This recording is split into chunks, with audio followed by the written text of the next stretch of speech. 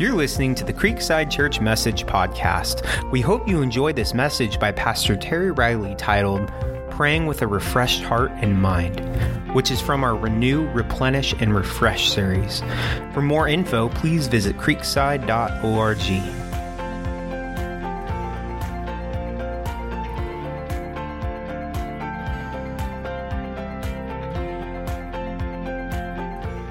Well, we've been in this series now for a while, and before I start, there's a notation in your program, and it's about Creekside Council, and I want you to read it, pray toward it.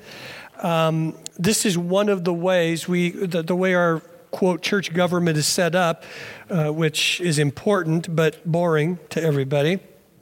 We try and get everybody involved, but ultimately it's, quote, the legal members of Creekside that have voice and vote. But we do want to engage every person that calls Creekside their home. And the way that we do that is we are announcing it's taken about a 3 or 4 month period, which it usually does.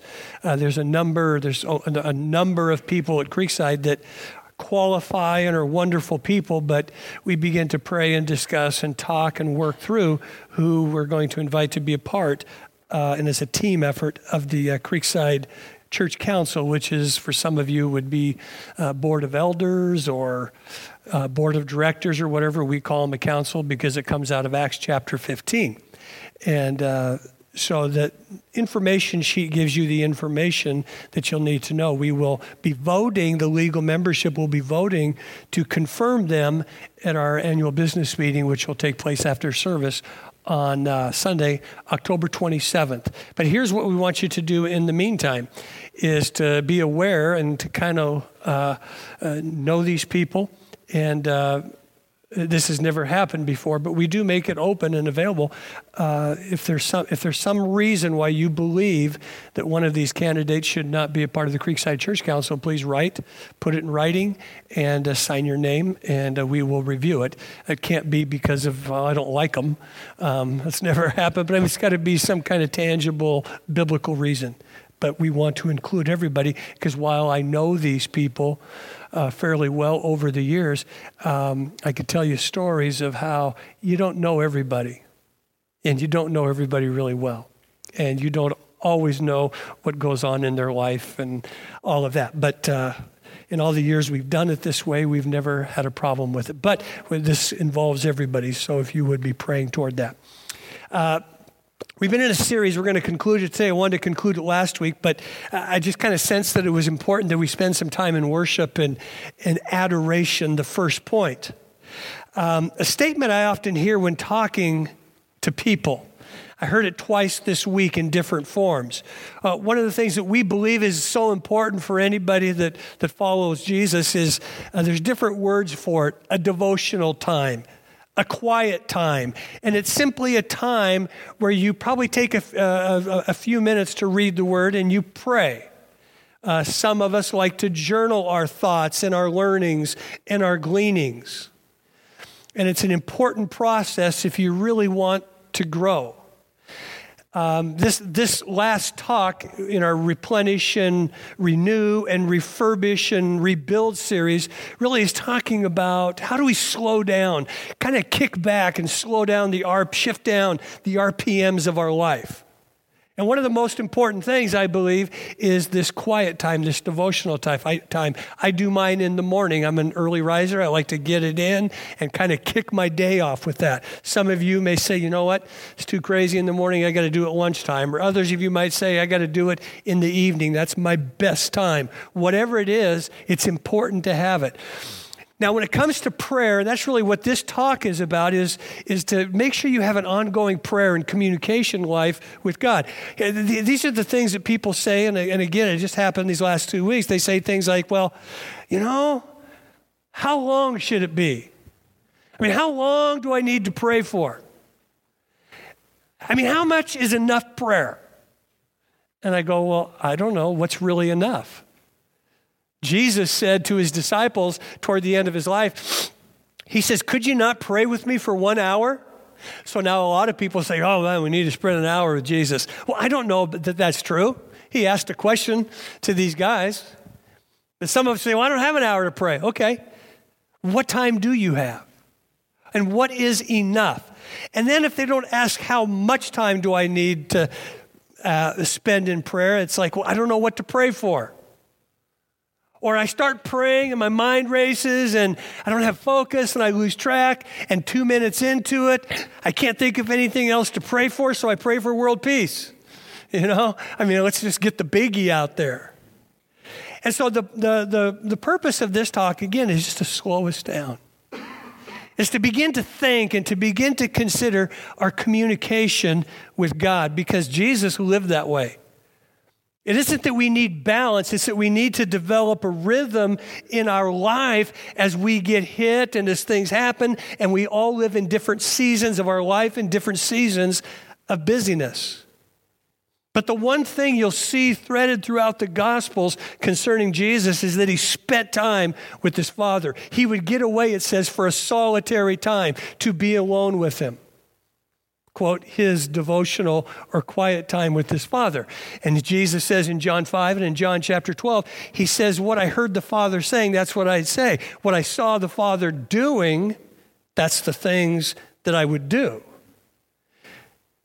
And so this is so important that if we want to become more like Jesus, if we want to grow in our discipleship, it's important to have that time. And this important rhythm is just seen throughout the scriptures. I mean, from Adam and Eve, where it says that literally they walked with God in the cool of the evening, and there was this communication with God, which would probably have been Jesus, what they call a Christophany, where he comes in the flesh, and he's the one that they begin to speak with and to talk with. Prophet Isaiah said, you will keep in perfect peace the mind that is dependent on you, for it is trusting in you. We're going to come back to this passage in a few minutes, but if you look at Philippians chapter 4, in the New Testament, Paul is in prison and he's making these incredible declarations. He's confined for doing good. He's confined for speaking about Jesus. And this is his response beginning in Philippians chapter 4, verse 4. He says, rejoice in the Lord always. You know what? I'm just going to say it again. Rejoice. I love this phrase. He says, let your graciousness be known to everyone, because the Lord is near. Now he's saying, I don't want you to worry about anything, but in everything, whatever you're facing, hey, I'm in jail and I'm praying about everything. He says, don't worry about anything, prayer and everything. And with petition, we're going to come back to that, the word supplication. And with petition and supplication, with asking and with thanksgiving, let your requests be made known to God. And you'll see why this verse becomes important in this acrostic that we're looking at. And he says, and the peace of God, which surpasses every thought, your ability to comprehend it, will guard your hearts and your minds in Christ Jesus. And that's kind of what we're talking about throughout this series, is that we're slowing down and we're beginning to allow Jesus to not only, but to speak to our spirit, to heal our souls, and to make sure that we're physically taking care of ourselves. Because all of those things work together. A lot of times our spiritual issues aren't just spiritual, but they can be tied to our physical things that are in our lives going on. And we talked about that from 1 Kings chapter 18 and 19. Well, so Paul says, now for whatever, finally, brothers and sisters, whatever is true, whatever is honorable, whatever is just, whatever is pure, whatever is lovely, whatever is commendable, if there's any moral excellence, and if there is any praise, notice this phrase, any of those things, I want you to dwell on these things and do what you have learned and received and heard and seen in my life. And the peace of God will be with you. I want to look, because people ask, and a lot of times people don't know, and it's probable that there's people here that you say, well, how do I really have a quiet time? How do I have a prayer time? What do I do when it comes to praying? because I just run out of things. I can't stay focused. And so I want to give you a few things. We talked about it last week, and then we just spent some time really in worship. Adoration has to do with worship. We looked at Revelation chapter 1 and just noted that when the Apostle John came in the presence of the risen God who came to reveal himself to him, to show him the power and the dynamic and who the risen Christ is, he literally fell down. But Jesus, in his graciousness, in a sense, come and just stood by him and said, listen, don't be afraid, because I'm the Alpha and I'm the Omega. I'm the first and the last. So we see this incredible happening with John in Revelation. Then we see in Isaiah chapter 6, another prophet. I could give you a bunch of these, but I'm just giving you a few to show you that it's really threaded throughout the scriptures. We see Isaiah, he comes into the presence of God, and he says, woe unto me, I'm a man of unclean lips. What do I need to do? And from that, he makes some decisions to follow what God says. God cleans up his life and his mouth. And then he says, I want you to go to the nations and I want you to preach, and to change the course and the direction of Isaiah's life as he comes into the presence of God. And then you'll see in your notes there, I'm not going to go through all of them, but there's 5 or 6 points, key points where people were confronted and they came into Jesus's life. And what do? It says literally they fell. They came at his feet. They bowed down, they worshiped him. Why? Because they begin to understand he was the living God. It happened to Peter, and he comes before Jesus, and Jesus begins to incisively and prophetically speak into his life, and he realizes truly you're the Son of God, and it begins to change the course of his life. He goes from, Jesus says, you're not going to be a fisher of men anymore. You're not going to be a fisher of fishermen. You're going to be a fisher of men.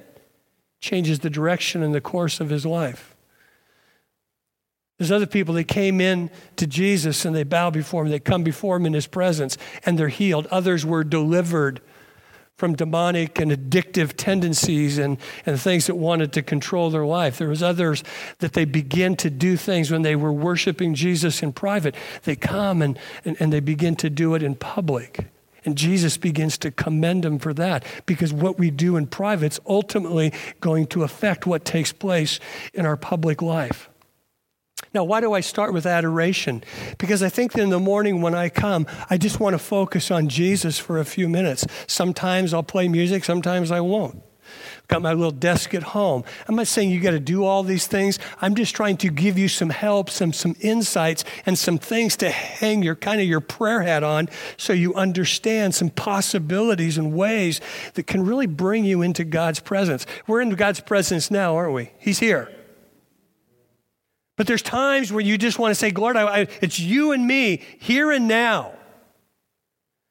I want to hear your voice. I want to seek your face. I want to experience who you can be in my life. So this adoration or worship piece becomes the reason I'm calling it adoration is because there's an acrostic here, ACTS, and this is really how I first learned to pray. Because see, when the disciples went to Jesus, you know what they said to him?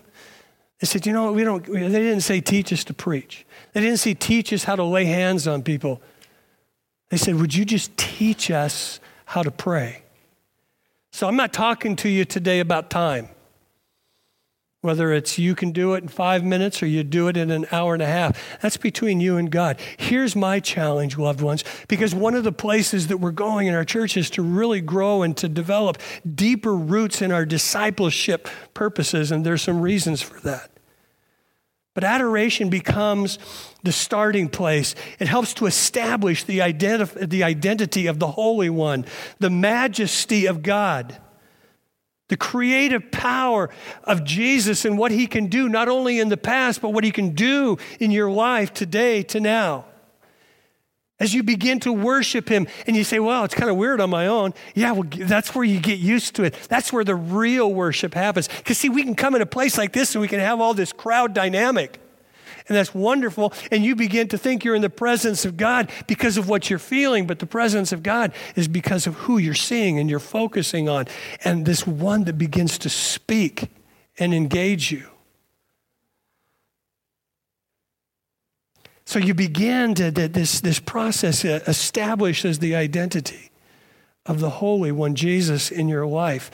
and you begin to understand that he is powerful and he has the power to intervene in any situation, that he cares about every one of you. When you came in this morning, it wasn't just about the mass community and the crowd gathering. It's ultimately about every one of us, about every one of you, and his power is always available to us.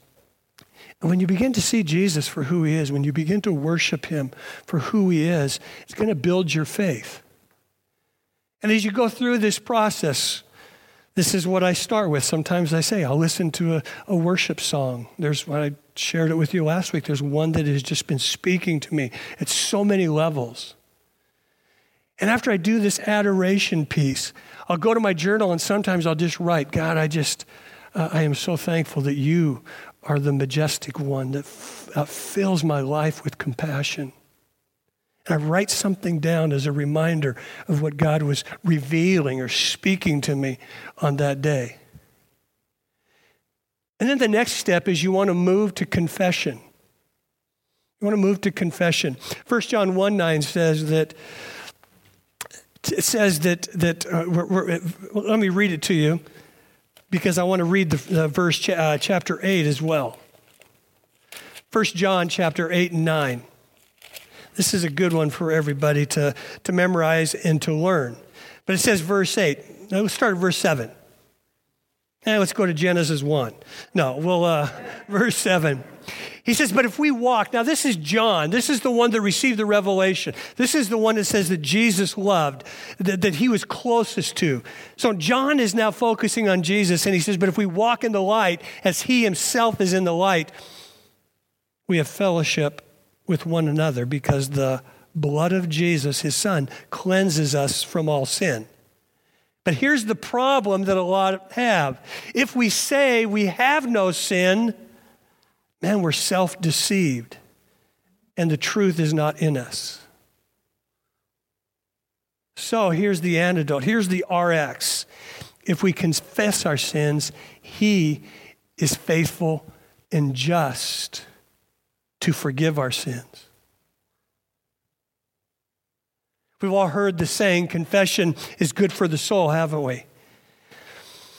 And how many of us do it, especially as we begin to move further along in our Christian life? Do you ever just kind of blow by this? I'll just kind of give it a blanket confession. God will cover it. Or worse, sometimes we're engaging in things and we just kind of don't even confess at all. Or we give it the blanket, oh, God, forgive me. I'm a sinner. Forgive me. And that's so easy to do. Either one of those, and it really, I believe, becomes a colossal spiritual cop-out because it's so painless. Now, hear me. I'm not one of these people that believes in self-flagellation and all of that and, doing all of these things to earn your way to God because God has already earned the way to him through his son, Jesus Christ. But here's the deal. There seems to be this important thing of confession. We see it in Psalm 32 when David sinned. We see it in Psalm 51 when he also sinned. He was like a chronic confessor. God, forgive me for these shortcomings and these sins. You know what confession means? It just simply means that you agree with what God says about what you're doing. So is it wrong? Is it sin? And sin is just simply missing the mark of what God has for us, his best. It's about those wrong attitudes we have, those things in our life that maybe we're not in control of. There's an old saying that says, if no pain, no gain. I believe that it's good to speak it out or to write it out. That's usually what I'll do. I'll just kind of write it out. But why do I say that? Because you know what? It's amazing how we can justify and excuse and not really deal with those things. It's one thing to just kind of think, I shouldn't have said that about that person and move on. You ever done that? I shouldn't have said that. It's another thing when you say, God, would you forgive me for gossiping? Would you forgive me for slandering? Or write that in your journal. Lord, yesterday I slandered. this person. It's amazing how much different that looks. It's amazing how different that sounds than when we just say, God, forgive me, I'm a sinner. I don't know about you, when I begin to hear those words about myself, it makes me go, wow, whoa. Because sometimes we forget God's pretty serious about sin. And it's easy to generalize and justify and lessen the severity. And hear me, you know me, I'm not one of these people that believes you do a roto-rooter job every day on your life. But there's a sense of when you're coming and you're adoring and you're worshiping the one that gave his life for you to forgive you, that you embrace that and you engage in it and make it part of your prayer time. Because confession, as we agree with what God says about this in our life, it really ultimately leads to this incredible gift and grace, the freedom of forgiveness. Because so many people, they try and run their race in disobedience, or they try and run their race with all of these things of sinfulness entangling around their ankles. And then they wonder why they don't have a lot of joy and they don't have a lot of freedom. And we really don't see how much it hinders our soul and our walk with Jesus until we get really honest with him in prayer. Unresolved guilt can be a really demoralizing thing. It can lead to depression. It can lead to areas of self-destruction. I was just talking to a person this last week and literally broken and sobbing over what had gone on in their past. And in trying to talk to this person, it was hard because I said, have you confessed all this to God? And well, kind of. I mean, have you really taken care of it? And have you gone to the people that you need to? Well, no, not really. And this person is in some very, almost a free fall of destructive living. And I'm convinced that the reason it is because they haven't experienced the forgiveness of Jesus. And people who really do, they begin to beat themselves. They begin to do things against themselves, almost to punish themselves. And here's the truth, loved ones. We don't have to punish ourselves for our shortfalls, our sinfulness, our misgivings, our false steps. Because Jesus took the punishment for us, and we don't need to punish ourselves. We simply need to agree with those things in our life that are out of alignment with him and his wills and his ways, and just say, God, I just come this morning. I just want to agree with you that what I did yesterday, what I said yesterday, what I've been doing is not in alignment with who you are and what you want. And I come here to acknowledge it, to agree with you that it's wrong, and I want to repent from it. I want to turn from it. I want to go another direction. And when you begin to do that, loved ones, it gives us this incredible freedom and forgiveness to walk in the power and the life of Jesus. And we don't no longer, it doesn't become our motivation. It motivates us not to want to disobey, but it motivates us to want to walk with the one who loves us and has given us so much grace. Don't forget that sin entangles, sin binds, and it blinds us. And hear me, I'm not saying, okay, every morning, okay, God, here I go. I'm this. No, Lord, what is it? What is it today that you want to speak to me about? Or maybe you know, and you just bring it, and you confess it. You agree with God about it, because we forget sin is serious business. But God says, come to me. I am the one that can take care of it. And here's the truth, loved ones. It's been taken care of 2,000 years ago on the cross, but we still live with the consequences of it until we acknowledge it and say, Lord, here it is. Now, that's the hard one in this process, but it's also the good one that begins to free us. Because when you got stuff following you and haunting you, it's pretty tough to live freely and joyfully. So after you've adored and you've worshiped the risen Christ, and then you've gone and you've taken care of anything in this inward self, then you get to move toward thanksgiving. 1 Thessalonians 5:18 says this, give thanks in all circumstances.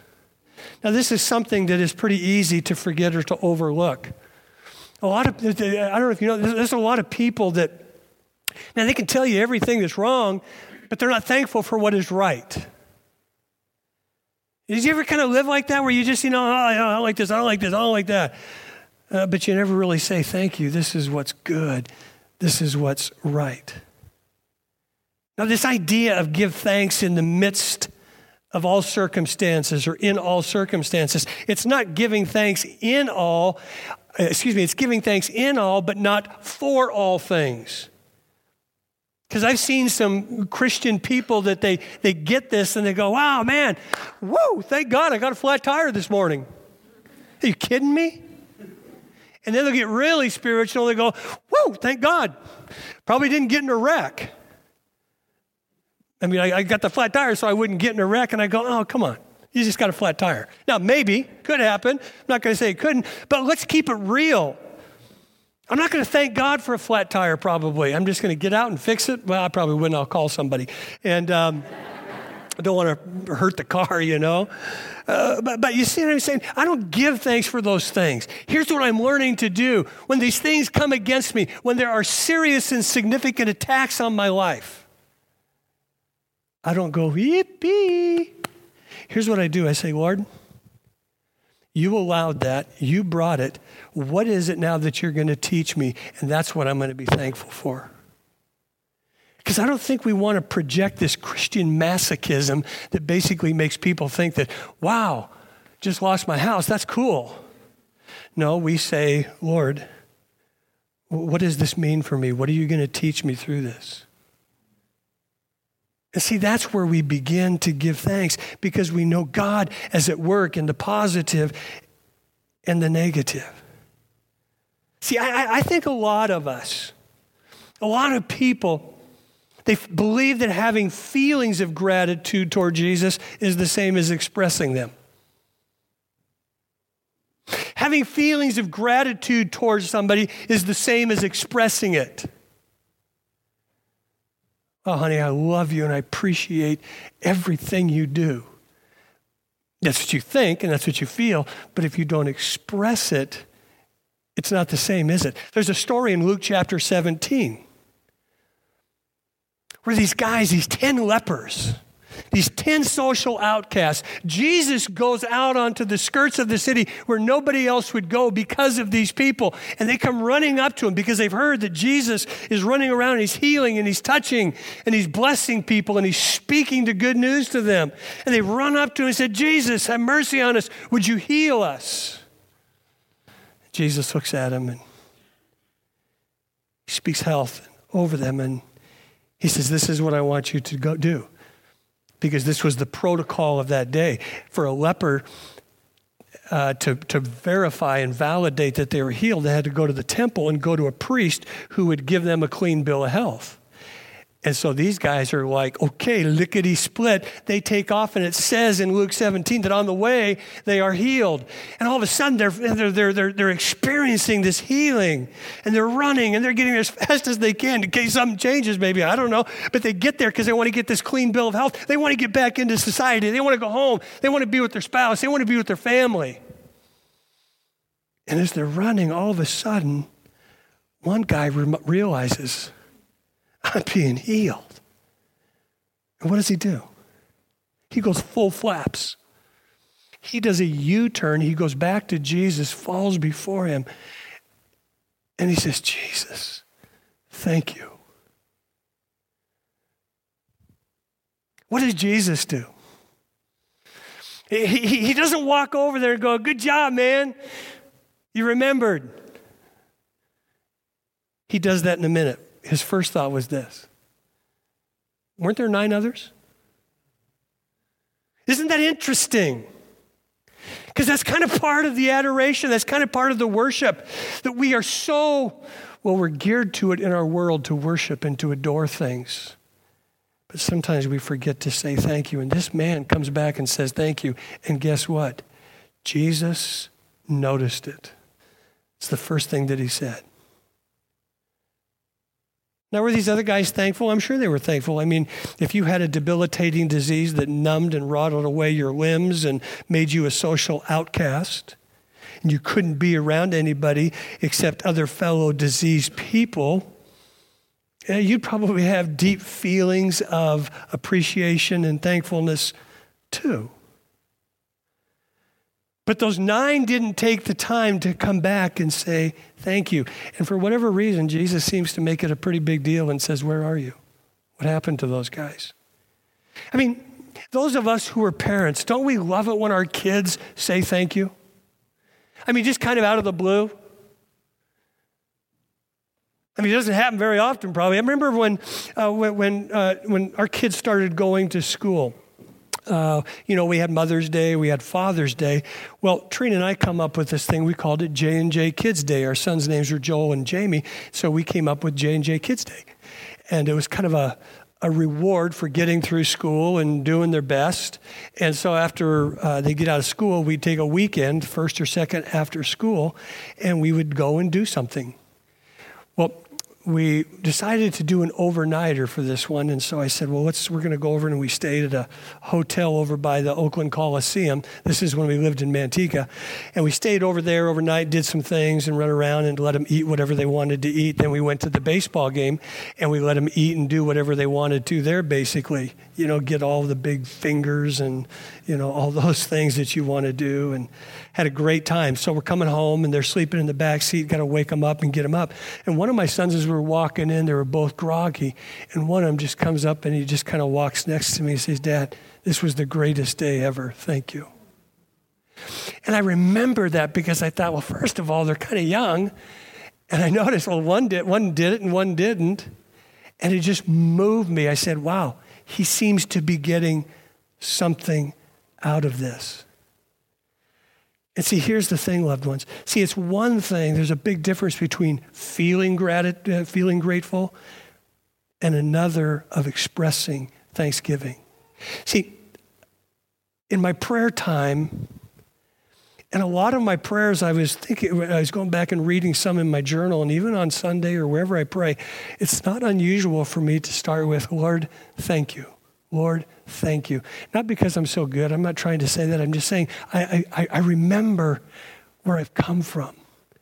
And I see all of these things that God has done in my life, and I can just sit down. I can just say, thank you, Lord. So I'm thankful with my words to him. I try and be as thankful with my life to him as I can. I'm thankful with the resources that he's provided for me. Lord, it's just, you bless me, so here's back. Are you thankful? Do you take the time to express it? This could take half your prayer time in the morning if you just start saying, Lord, thank you. So you move from adoration and worship to confession, and then to just thank you, Lord. And then the last one, or the second to the last one, is supplication. Did you know prayer is an antidote to worry? That's what Paul says there in Philippians chapter 4. Prayer is an antidote to worry, to confusion. But isn't worrying so much easier? How many find that true? Go ahead, raise your hands. This is some of us. Okay, wow. Yeah, good. I'm glad some of us. The rest of you just pray. That's good. I love it. But for me, it's easier to start start worrying and forget about praying, because I figure if I just think about it for the next 2 days, I'll fix it.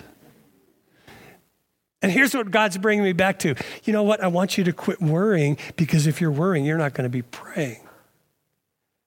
So I begin to reestablish this sense of prayer, and I move into supplication, or some of your translations will say petitions. It's simply where you begin to ask things for God. If you look in Philippians there, Paul says, dwell on these things. And the word is logismo. It's the Greek word it's a mathematical, it's a bookkeeping term.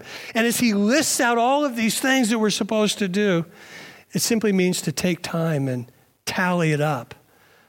Kind of on the prayer ledger.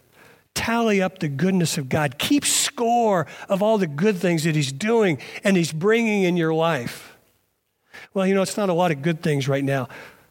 Or it's more bad things. Well, still focus on the good, because you know what you usually find out is if you write them down or you begin to articulating them, speak them out, but especially if you write them down, you're going to find out that there's a lot more good things going on than there are negative or bad. And it's so easy to focus on things like trouble and to dwell on those instead of God's goodness.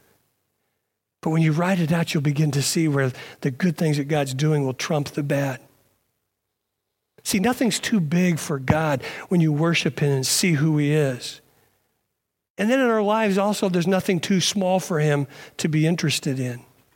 I mean, haven't you ever wondered if my requests really are legit, if he really cares?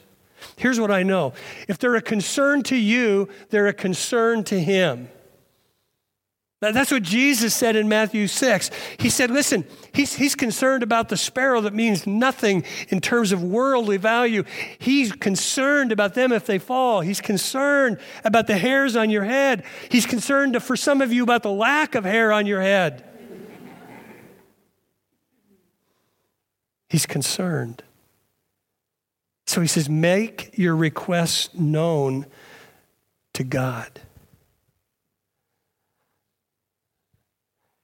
Some of you, maybe you're like me, where you're praying, or you're just tired, or you're just beat, or you've prayed everything you know how to pray, and you don't know what to pray anymore. Read Romans 8. Because it talks about this Holy Spirit that dwells in you. And when you're on your knees, when you're in your bed, wherever you pray, and you're just sitting there and you say, God, I don't even know what to say. I don't know how to pray anymore. Here's this powerful principle from Romans 8 that says you got a Holy Spirit that can begin to take the very groanings of your life and make them a prayer to God. That he begins to intercede for you and what you need.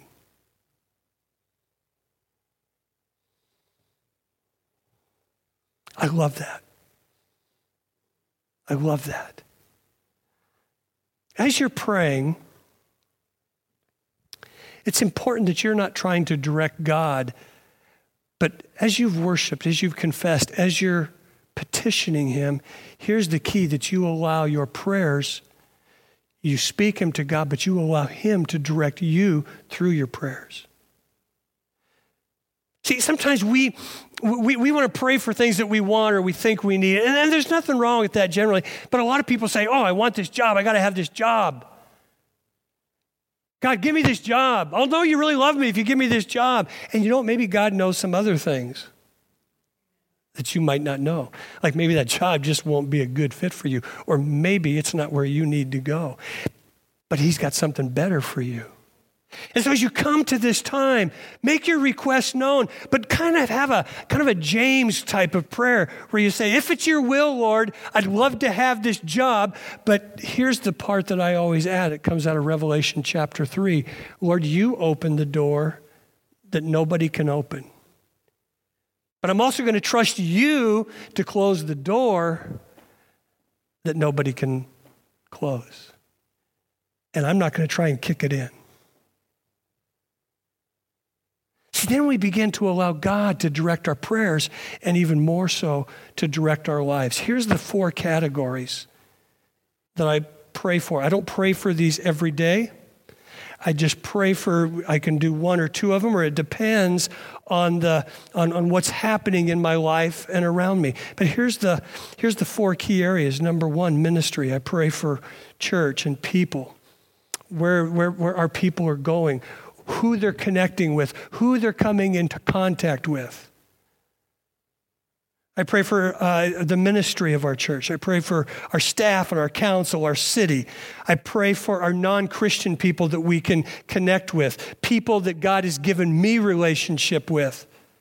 There's a few people in our city, government, that I specifically pray for because of our relationship. I love hearing from you on your prayer notes. Some of you are saying, you know what? I'm praying for Aunt Betsy. I'm praying for my friend Joe. I'm praying for.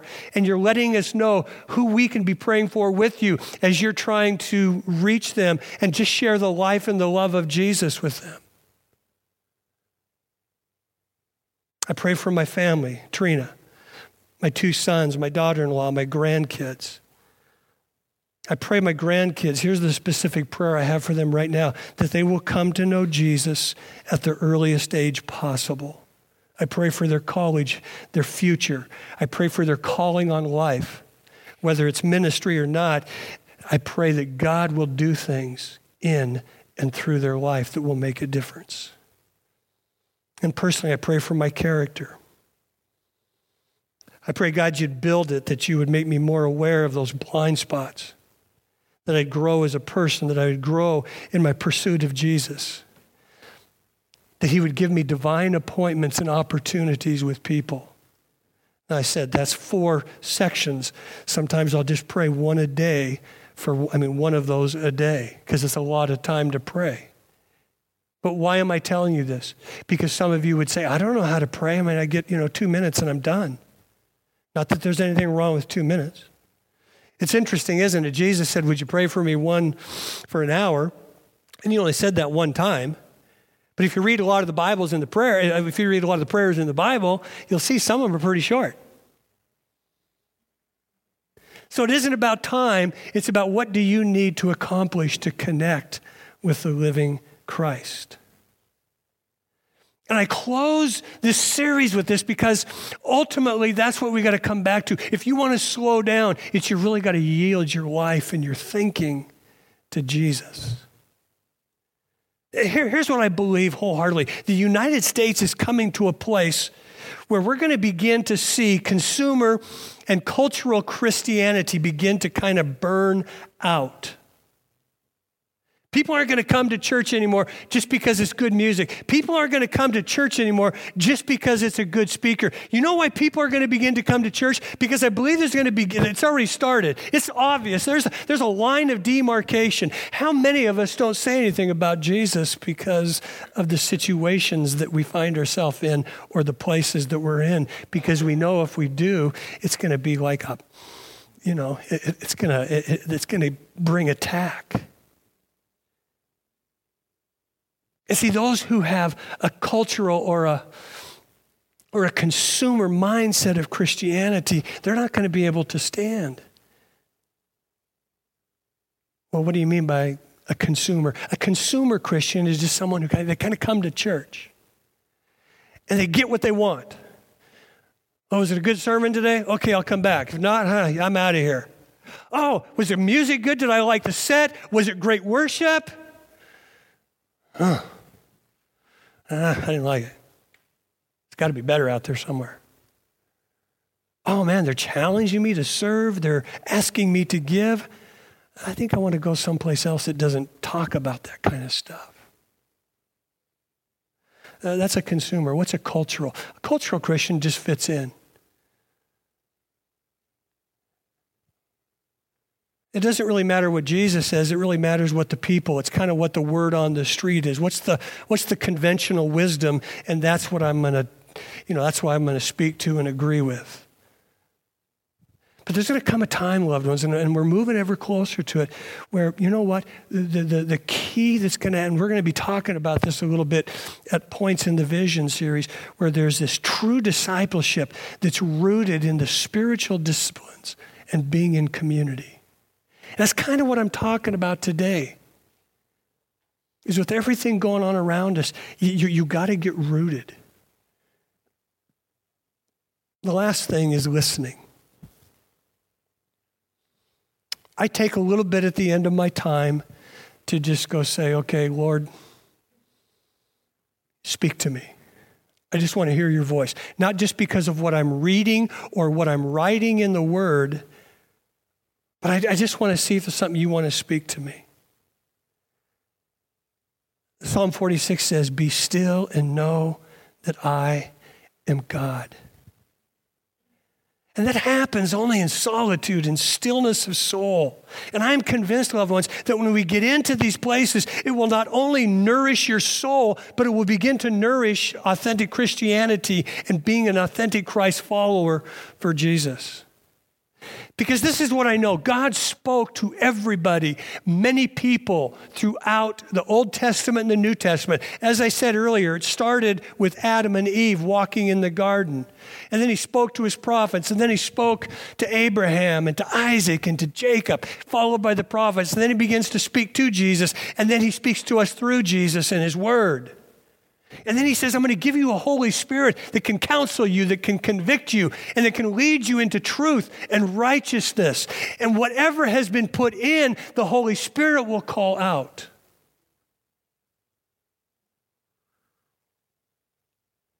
So I really believe that God speaks to me. Now hear me, before you want to commit me or something.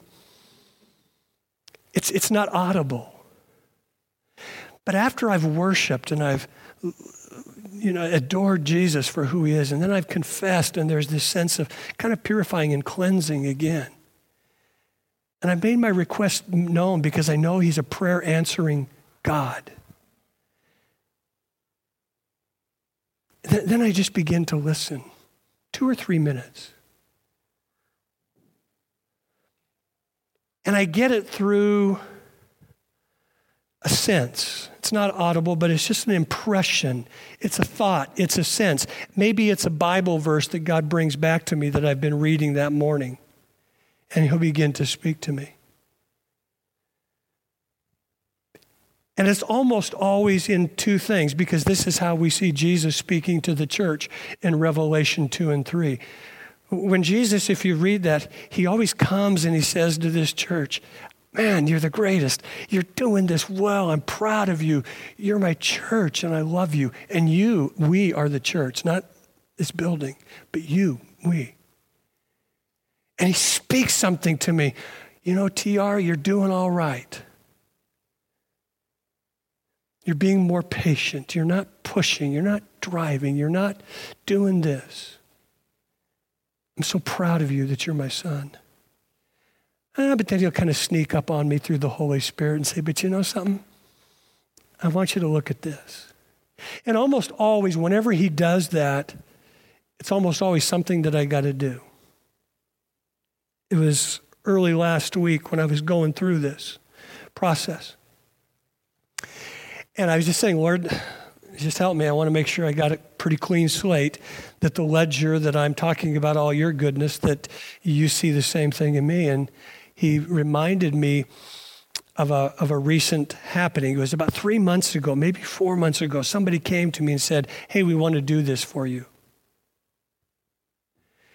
And I said, okay, great. Get me the information and I'll deal with it. So this person graciously, it was a very nice thing and significant thing to do, brought me the information, and I was supposed to take it to another level of leadership.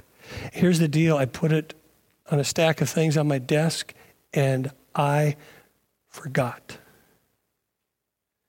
I wish I could give you an excuse. I was too busy. I was praying too much, But I just totally forgot. And then last month I remembered it and I got it to the people, and I happened to see this person and I said, I'm really sorry. But it's taken me a while to get it to him, and I got it to him. So we should know in the next few weeks. Sorry, offer's off the table. I could tell they were probably disappointed. So I didn't really think much about it. I just said, okay, sorry. But then as I was praying one morning, the Lord said, here's what I want you to do. That person went to the trouble to give you something or to give the church something, and you dropped the ball, so I want you to write them and tell them that you're sorry. Take responsibility for it, no excuses, no rationalizations, and just take care of it. So that's what I did. Now, I don't tell you that. I know it makes me sound like, ooh, Mr. Spiritual.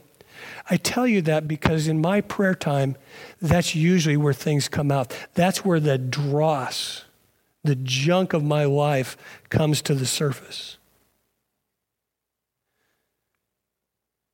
Because I'm finally still enough to not just blow by the things in my life that I think are unimportant, but it gives me time to say, Lord, what do you think is important? And I get the affirmations, but I also get the convictions. Can I tell you just something? Whenever you hear Jesus, it's going to sound like Jesus, or it's going to sound like the Bible, but in your own words. So I want to encourage you. Take time. You may, I do 4 to 5 mornings a week. But I want to challenge you. Maybe you start with 3, but have a prayer time. It might be 5 or 10 minutes. It might be an hour. I don't know. But maybe one day you just focus on adoration. Maybe another day you focus on confession. If you got time, go through the whole list.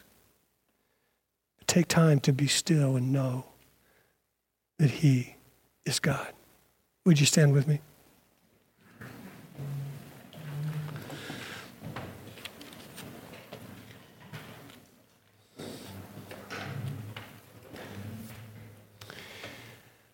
I want to invite you, if you would just take a moment here, let's do a little practice.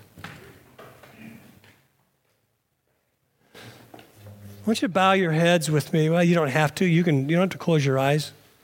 Nothing in the Bible that says you got to do that. A lot of people do. I just want you to think practically and personally.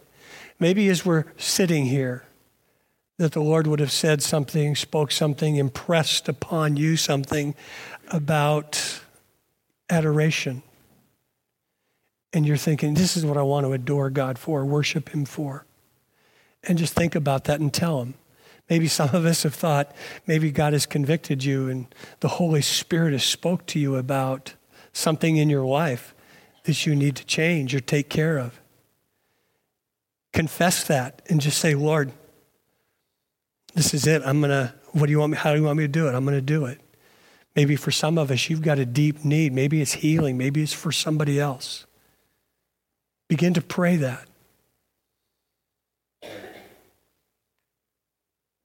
Maybe for some of us, we just need the silence to have God speak to us. Train our ear.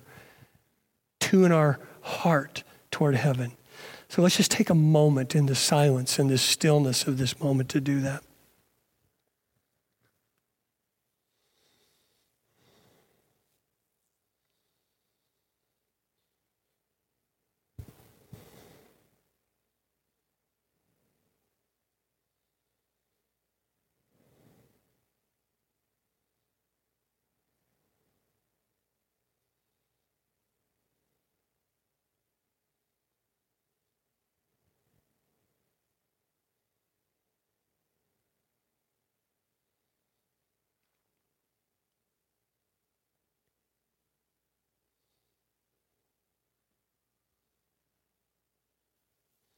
As I'm praying, there's somebody or somebodies here that one of the first words that came to your mind as the silence came was doubt. And you're just doubting that God can do what He says. You're doubting that God really cares about your situation. Now, I want to speak to you today because I didn't get anything like this first service, but there's a sense of doubt. And God wants you to know in a good way that He's got your number. That He wants to speak faith into your situation.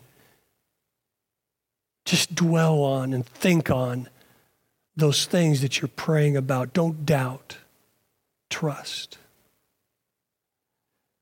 So, Father, we want to come as disciples. And Lord, we want to bring ourselves fully to You and experience, Lord, all that You have for us and bring glory to Your lives. I thank You, Lord. I'm convinced that most people that are here today is because they just want to take another step with You. Let today be a part of that. So, Lord, this isn't some kind of legalistic thing that we got to do. It's because we love You that we get to do it and get to experience Your life. So I pray that You would strengthen people to do this in this season ahead in Jesus' name.